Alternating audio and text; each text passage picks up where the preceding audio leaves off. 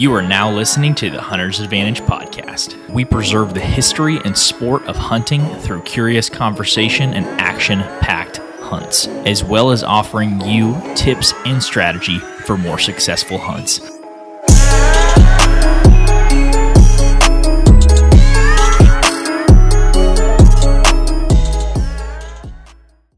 Hey everybody, welcome back to the Hunter's Advantage podcast. This is episode number 126. And today I am joined by nobody. This is just a solo episode with me.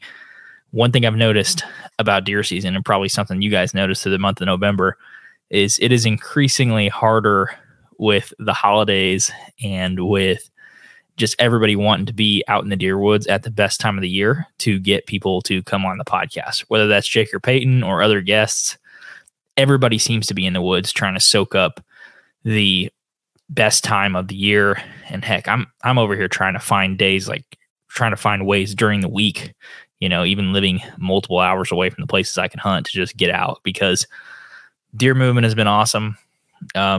Big deer are going down.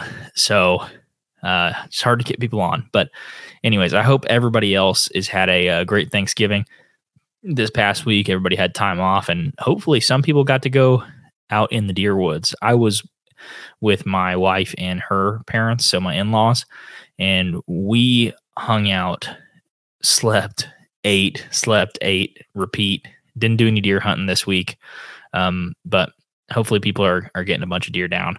On this episode, since I don't have Jake or Pate, and we wanted to do another Hunt Talk episode about the second leg of our November trip that we did to Kansas, I'm going to hold off on that because Jake and Peyton were there and they had different experiences, and me and Peyton both shot bucks. So we're just going to hold off on that episode till we can get Jake and Peyton back on. But what I wanted to do is I posted a TikTok video about 10 days ago asking for questions. So Q&A, things that you guys wanted to talk about, the community, and everybody. We had a lot of people respond to the Q&A. So this is just going to be a quick solo episode. And I promise you guys, me, Peyton, and Jake are going to jump back on and talk about our Kansas hunts very soon. And hopefully I'll get to get out this weekend, so I'll even have more to talk about. Jake is chasing a freaking very mature, big old 10-point up in Northeast Oklahoma. So it's just, we got a lot of things going on, and I promise you it's going to be worth the wait. One more little housekeeping item before we get going. We just dropped a new video. It's a guy you've seen on the channel quite a bit, Hunter Williamson and Jake Ayers. It's a really good hunt in Southwest Oklahoma, and Hunter actually ends up getting his first deer ever with a bow. So pretty sentimental, pretty awesome episode. And I just asked you guys to check that out on YouTube if you haven't. We also have the first leg of our trip. That video's up. So anyways, let's get into the Tech Talk Q&A. And I think I got 4 or 5 questions here, and then I'll get you guys out of here. And hopefully next episode, we'll be talking more hunting stuff. So I got it up on my other screen here. Question number 1, Brandon Saunders, aka Huntworks. He texted me specifically about this question, and I don't know how to answer it. Do you struggle to, quote unquote, drain the snake when your hands are ice cold and have to go through all those layers of clothes? Thanks. So I think, paraphrasing here, how do you pee through all them layers of clothes? This is a good question. This is a difficult question. I struggle with this in Kansas, actually. So whether you're one of the people that, you know, believes you need to pee into a bottle, or has comfortability peeing out of your tree stand, or blind, or whatever, I guess that's irrelevant. Man, sometimes it is tough to pee through all those layers. Thankfully, I've upgraded my gear in the last, 4 or 5 years. So I have a really good set of Sitka Fanatic bibs. And so the bibs are so good that I usually I have the bibs and the jacket. I usually wear like one layer and then my bibs. So it's not like a next to skin and then a pant and then a sweat pant and then the bib. No, I only wear 2 layers on my coldest day. So it's not that hard, like I always hear people making the jokes, and I see a lot of videos on TikTok about it, but people being like, yeah, me digging through 5 layers of clothing trying to grab, you know what? And it's kind of funny. I guess that's a funny question. So no, I don't struggle that bad, but that's also because I don't have very many layers of clothing. So Brandon, there you go. I answered your question. Question number 2. This comes from, his name is Poppy on here, but this is Steve Holland. 2 things. First, how are your parents? Second, nice beard, dude. Okay, so this is one of my pastors from growing up. How are your parents? My parents are doing well. I don't know if Steve actually listens to the podcast or not, but my parents are doing well. Just moved out onto the property with my grandparents, so they're living back in Veneta again. And nice beard, dude. So yes, at this time I had a decent little flow going on the beard. It's a little longer now, so thanks, Steve. Not really hunting related on that one, but there's an update. Creek Kings. So funny thing, Creek Kings, you guys have probably seen them on YouTube. They're blowing up. Arguably probably some of the best YouTube videos out there as far as hunting goes. Like, I guess you could compare them, the quality and kind of a little bit different style, but they remind me of Seek One in a lot of ways. They ask, oh, by the way, I'm going to go be hunting in Ohio in January, so I might be doing a little collab with Creek Kings. Who knows? But they asked the hunting industry. It seems like a mystery. How can you get in and be successful? Like if you're starting a channel or an account. And then B Rob 07 commented back and said, I love this. This is an interesting one. I feel like the hunting industry is really, really small. You know, I mean, you think about like all the major podcasts that you like listening to, they're basically cycling through the same, 50 or 100 guests that are kind of the faces of an entire industry when it pertains to hunting. So I feel like it's extremely small. When I started in 2019 doing this podcast and just making content in general for YouTube and social platforms, I kind of went the route that I feel like everybody goes, which is, hey, I'm going to, try to get on all these pro staffs. I'm going to get on a Broadhead pro staff and, maybe a bow company or whatever it is. And then I'm basically going to just get on social media and tell everyone that what I use is the best equipment in the world, and basically just say that whatever company that I'm pro staffing for at the time is amazing. And I did that for a little while, me and Jake Gaylord did that for like, I don't know, it seemed like a year or something like that. We did it. And it was just kind of funny because some of the things we were saying was not true. It's like these broadheads are the best, or this is the best bow case you can get, and this is the best bow sight you can get. And kind of everything that we used was the best, which just wasn't very objective. And so I kind of fell for that in the beginning, was like, hey, I need to be on all these pro staffs. Hey, that's how I'm going to gain influence, and kind of acted a little bit out of character, I would say, just trying to be one of those people that I think you see it a lot on some of these big shows that are have all these sponsors, but it's basically the idea of when you kill a deer, it's like, hey, I want to thank XYZ Broadhead, this arrow shooting it, and this bow blowing it through at 300 feet per second, like basically just thanking every single company, and blowing off the fact that you could kill a deer with pretty much any bow or any arrow or any broadhead if you're proficient at it. And that's not really a very good attitude if you're trying to get sponsors. But I tried to kind of go down that route of I want to appease people. I want to make people happy, and kind of got away from just doing it because I enjoy it and being myself. And I think when I started HA, I kind of went back to that. It's how are you going to make it in the industry? Well, anything in life to be successful, it seems like you need relationships to start. So that's one of the reasons selfishly that I started the podcast, is like, I'm going to get all these people that I admire and then I can learn from and record our conversations and give them to other people. Hopefully they'll get value from it. But that was kind of my way of getting into the industry, was I'm going to meet with these people. I'm going to talk with them, owners of these companies, bow hunters, quote unquote influencers in the hunting industry. And that's kind of how I got plugged in. And, we have sponsors now. We have all these things because of it. And it's just really, you kind of have to get plugged in, I think, is you have to come from a place of wanting to provide value first and do something for someone else instead of saying, hey, if I bring this owner of this company on, they'll sponsor us. That's not how you create a relationship. I think it's like, hey, what can I do for you? What ways can I help you? And then maybe later on, someone will come back and scratch your back the other way. But what I've noticed is if you do right by people, people will do right by you. And that's kind of always worked for us. Another thing I'll say just about the hunting industry is it can be absolutely whatever you make it. You don't have to be within the industry. Like, you see people on TikTok all the time that are not plugged in. They're not sponsored. They don't do anything for companies, but they have a massive following because they post on social media and their content is valuable or funny or entertaining or educational. You can just get in, just start. You can just decide one day. You don't get in and say, what makes me different? What do I do different than everyone else? But you might not do anything that's different from everyone else. It just might be you. But some advice I would give you is don't try to be anything other than yourself, because it's just not sustainable long term. But yeah, if you want to get started in the industry and be successful, I'd say focus on relationships. Just create content. Don't find excuses of why you're not creating content or why you're not networking or why you're not reaching out to people, or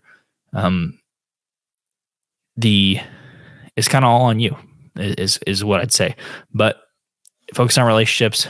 Don't make excuses. I think you can quote unquote get into the hunting industry that way. And I don't even know if I'm the best person to ask, because I don't even know if I would consider myself in the hunting industry besides Hunter's Advantage.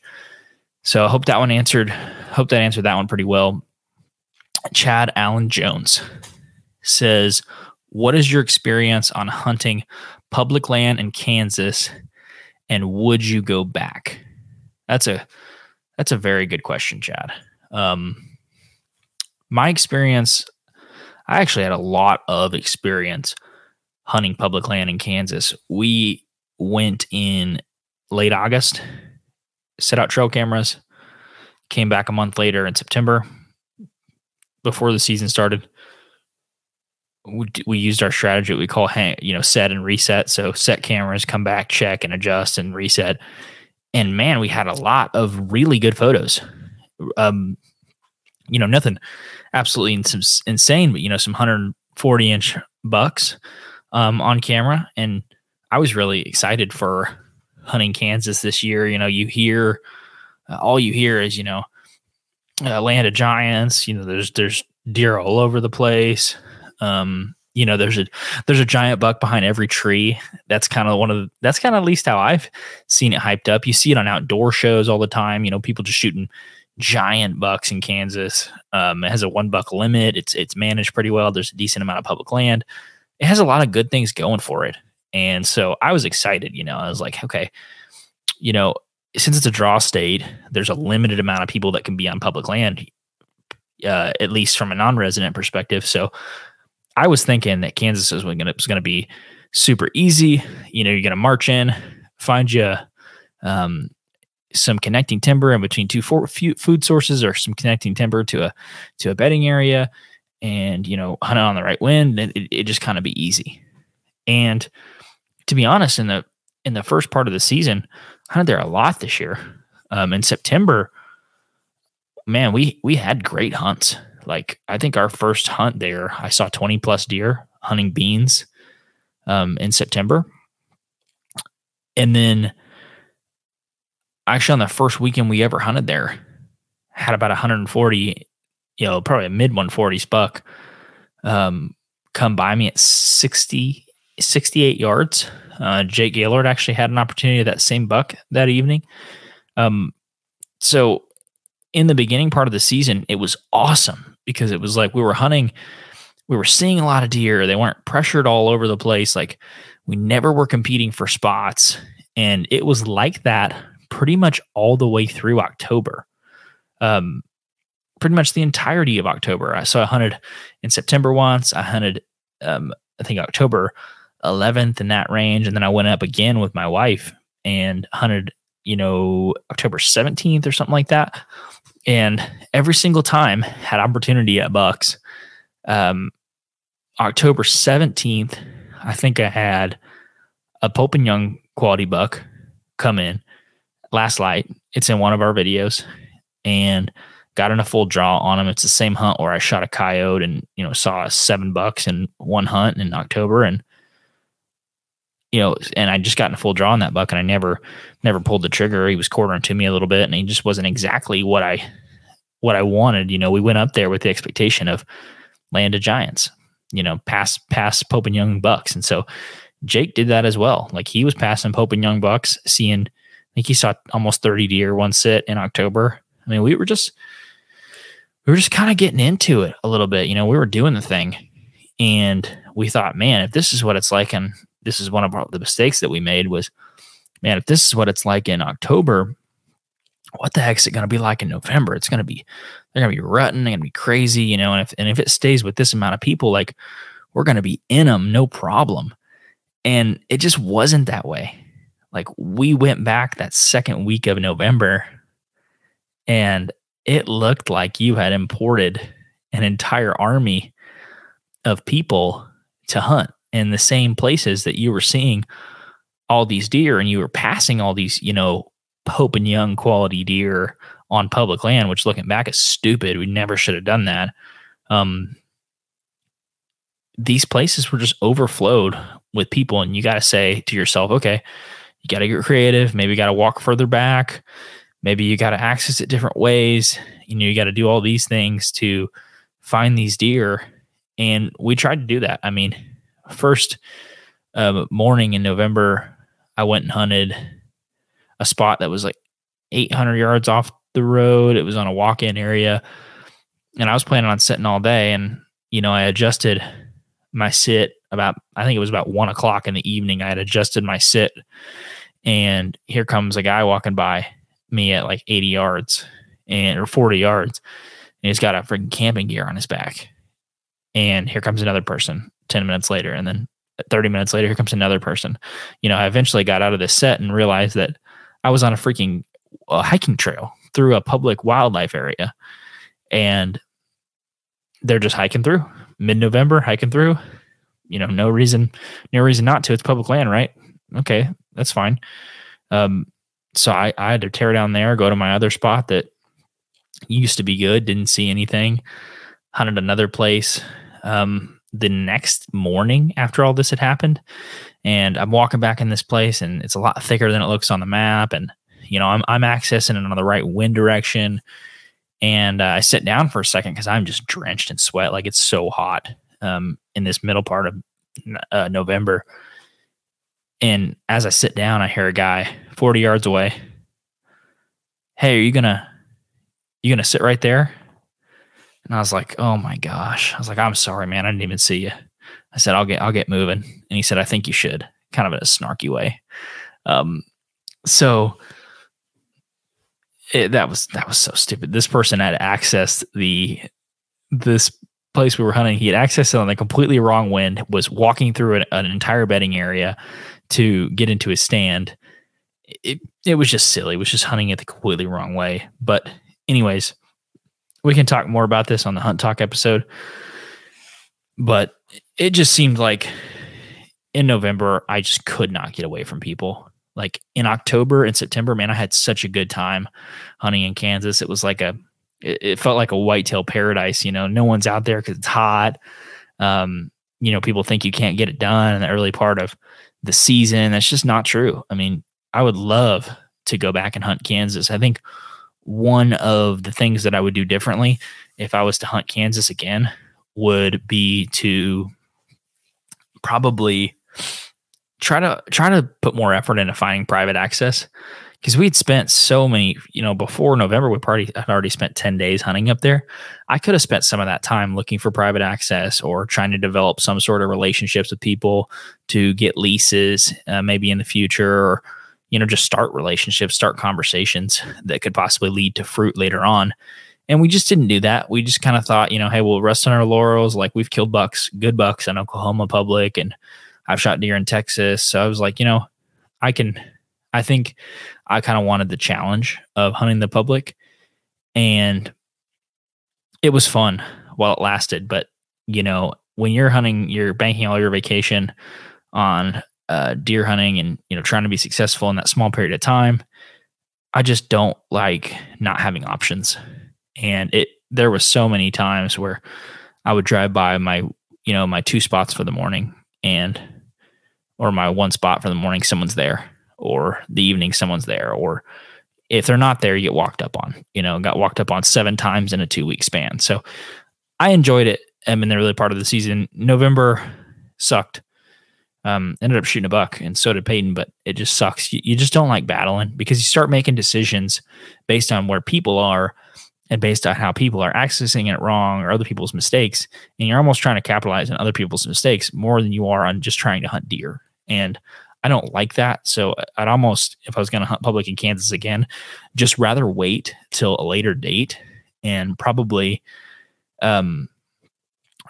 either try to hunt some private access or get some private access and hunt public in the later part of November, because I've seen some of the whitetail mission guys, Connor and Trey and some of the other ones, they've had fantastic success in Kansas. And one of them got it done in the middle part of October.